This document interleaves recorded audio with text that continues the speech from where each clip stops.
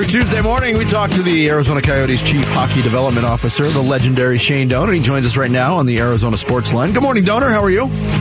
I'm very good. How are you doing? We're doing good. I'm trying to picture what it would be like to be going into Game 2 of a 14-game road trip as an NHL player.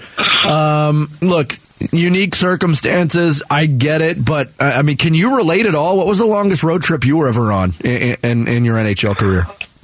The longest I went on, I think we did a 9 one time, which was crazy. There was something going on in at our arena, and so it ended up being a 9-game one, which was good and bad because it when you do something like that, it does make it so that you have a good stretch later on in the year, and that's the only way you can kind of get past it, is be like, all right, well, if I can look at this on a positive, at some point we're going to reap the rewards of being willing to be on the road for this much time. I'm going to grind gears on you, Doan. I'm going to give you big props because on Saturday you and I were both part of the polo party at Westworld. In fact, you actually were horseback, and you were actually playing polo. And but I want to tell this to listeners. Doaner showed up early in the morning because he was worried about knowing all the rules and kind of seeing what an actual polo match looks like in person. So you put a lot of time into making sure you didn't embarrass yourself on horseback. Well, I wanted to know the rules. I wanted to get the rules and understand it because there's like lines in the way that you do things, and you have to make sure that you stay in those lines and in those lanes, and I didn't understand it totally, and so to watch it actually play live was probably the best way a little bit, and so I figured I'd sit and watch for a little while. You did a great job. That was impressive. What an event that is. Like, it's crazy how many people show up, and the people watching at that thing is unbelievable. It is so a funny. Freak show. I asked Vic how it went, and that was the next thing I brought up. I was like, it had to be some great people watching out there. Oh, it's insane. So it's absolutely insane. How was your polo game? Did you dominate? No, I did not dominate, but I didn't fall off my horse. I stayed upright the whole time, and you know what? It was... I was okay if I could ride on to the ball. That I was okay with. What I really, really, really struggled with was the fact that a couple times it got passed directly into my horse and into me. And it was almost like if you're playing baseball, if you kind of get ate up by a ground ball where you can't get comfortable and the ball's coming at you and you're like, I can't play this the way I want to play it. And I struggled with that. But the guys I played with, Diego Martinez, they were unbelievable, and I had a blast. Yeah, it was great. Doaner was in the full get-up, the full uniform. You'd have been proud of him, man. He represented him well. We're talking with the elite. Ahoy, Poloy!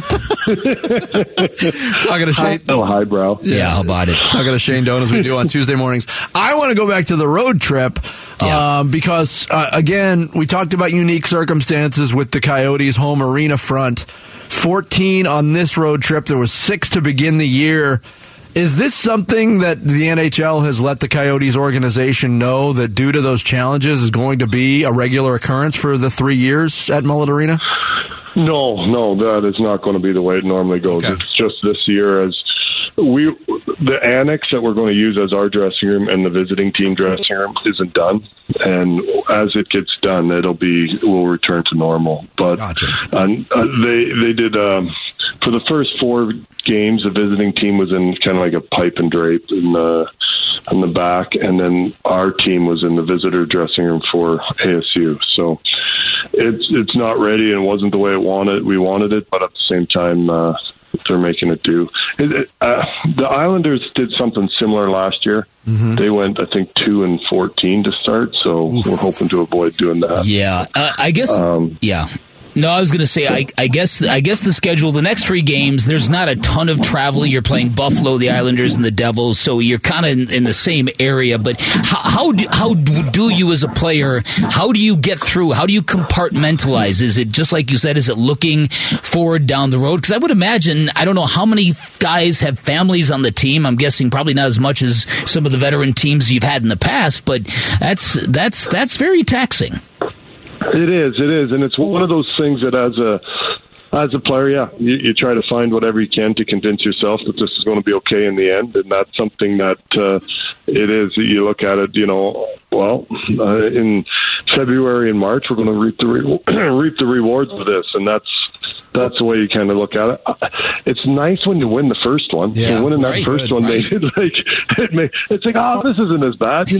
The guys went to the Washington Commanders game last night or yesterday, so they got they played Saturday and then we play tonight. So we had a couple days off. So. They went to the Commanders game and everyone was there and they had a good time. So we're trying to make it so that it's at least manageable, but it is tough. One thing I do like about this, because some of the reaction in the DC media to the Capitals losing to the Coyotes, they're taking a lot of grief to losing to the Coyotes. And I'm sensing a pattern here. And it's almost like teams are getting this happened with the Maple Leafs too in Toronto. Teams are getting an earful for losing to the Coyotes just for this perception that's attached to them for playing in a college arena, and that to me, if I were on the Coyotes, I'd be vibing on that.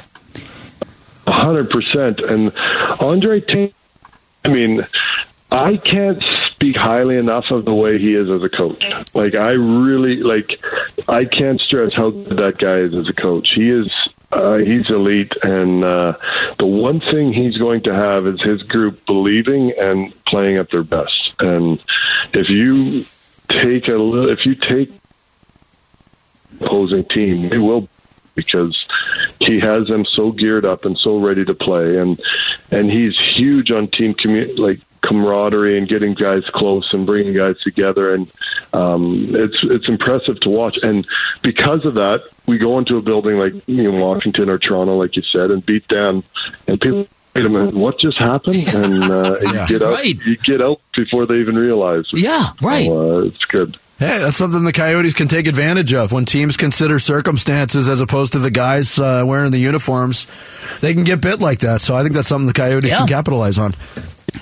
Yeah, and that's huge for us. We have to, and that might not happen all year. So when it's happening early, got to take advantage of it. Yeah. So teams will wake up, though, I think, and we're going to have to make sure we get better too. Yep. Donor, always good to talk to you. It hasn't happened in a while, but I'm glad that your cell phone is back in its classic form. I didn't say that. He said that, Donor. See, Vinny, I thought it was just you guys on your end. I'm like, wait, how am I losing this? I got the Wi-Fi going. I got everything going. This doesn't make any sense. I think it's Jared's fault. Somehow he messed it up. He hasn't been able to chirp me in the last little bit, so now he's got something to make fun of me about. Go ahead, Jared. No, it's his cell phone is inconsistent, spotty, doesn't come through when you need it. Well, yeah, he's a man of the people. Yeah. I mean, that's always been Donor's vibe. I know. You know what? It's the location of where I talk on the cell phone. Right. Yep. It's my house has so spacious. I'm sure. You're on the Dutton Ranch right now. Which wing are you on?